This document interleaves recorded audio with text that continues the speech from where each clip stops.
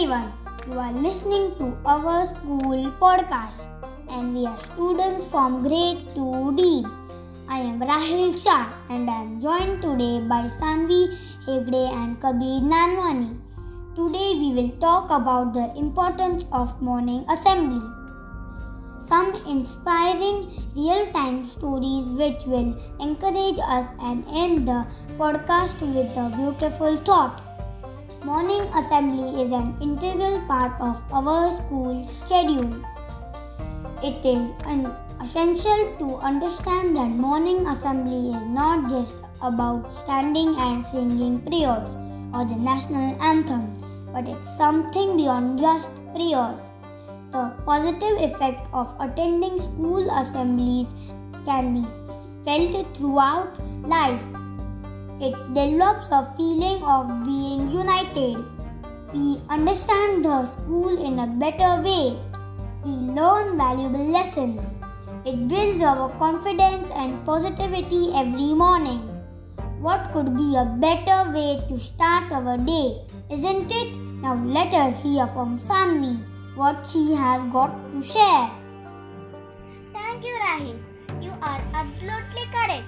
Morning assemblies are so important and it is even joyous to be a part of it. Sometimes I do not feel like studying or doing anything which I do every day. That's when my father explained to me it is okay to take a day off from my normal daily routine. But not at all correct to run away from my responsibility by giving false excuses. He shared some inspiring examples which I will share with you as well. Thomas Alva Edison, without receiving much formal education, gave the light to the world by inventing the bulb. So stop worrying if anyone says that you can't. If you think that whatever you do is so less or small. Remember Dhirubhai Ambani, who started his giant company Reliance Industries by doing a small job.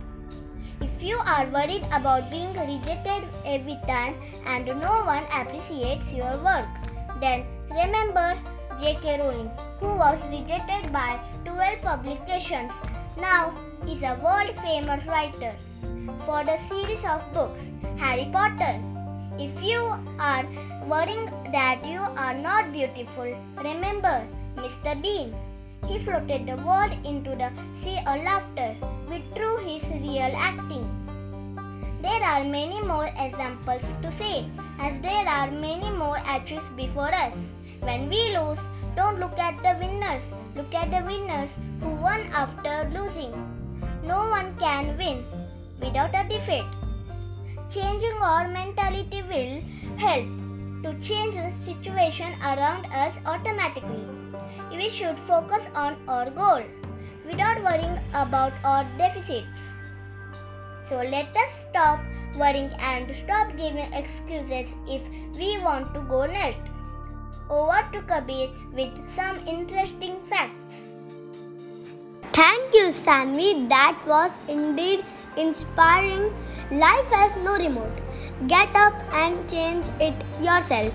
The thought means the only way you can reach your goal is if you take action.